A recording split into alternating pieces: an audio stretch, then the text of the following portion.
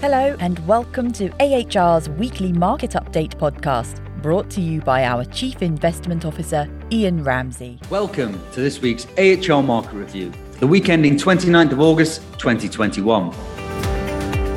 The ongoing economic recovery was boosted as stocks gained due to the full FDA approval of the Pfizer COVID-19 vaccine.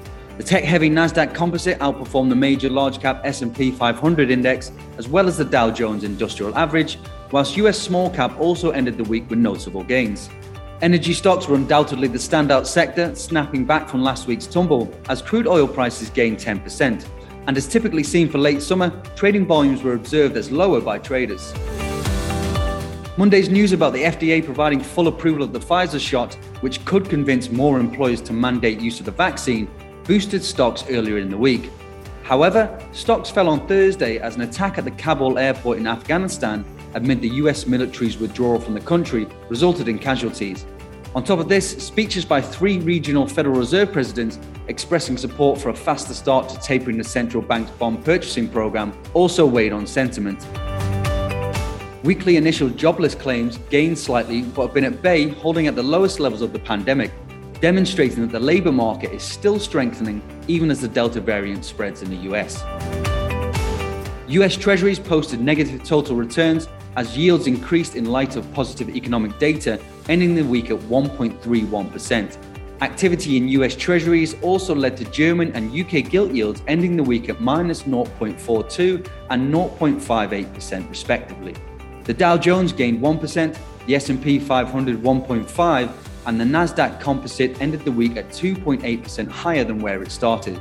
Meanwhile, in Europe, the FTSE 100 index gained 0.85% and the DAX index climbed 0.28%. Stocks in China continued to recover from their mid-July lows following China's ramping up of regulatory crackdowns, the 10-year central government bond yield increasing slightly to 2.89%, whilst the Shanghai Composite Index rose 0.6%.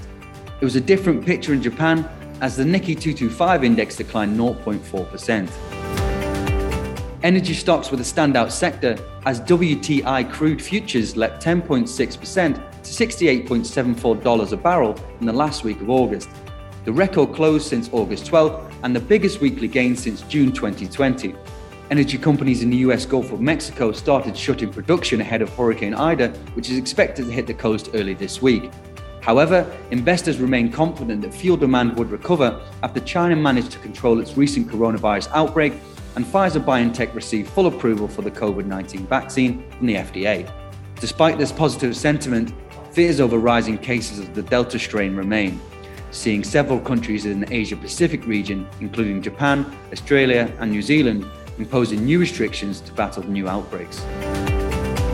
That's all for this week's AHR Weekly Podcast. Thank you for listening, and for further investment insights, head over to ahrprivatewealth.com.